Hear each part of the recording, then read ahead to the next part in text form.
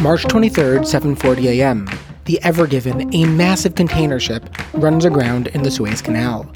It might be the first time in history that anyone outside of the world of freight even knew the name of one of these gigantic cargo ships.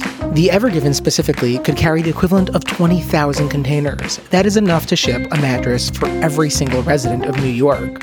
But it took the world's largest gridlock ever to get most people to even notice these ships.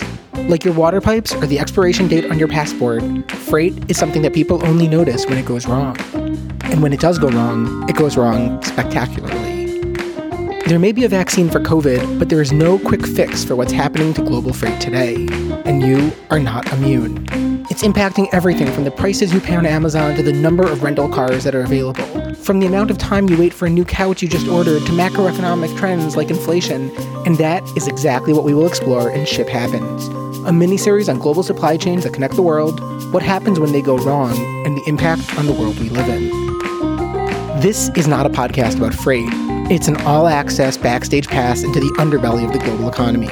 We are sweeping aside the curtain together with ocean and air cargo professionals, e-commerce sellers, journalists, economic experts, global importers, and other people who just plain get this stuff.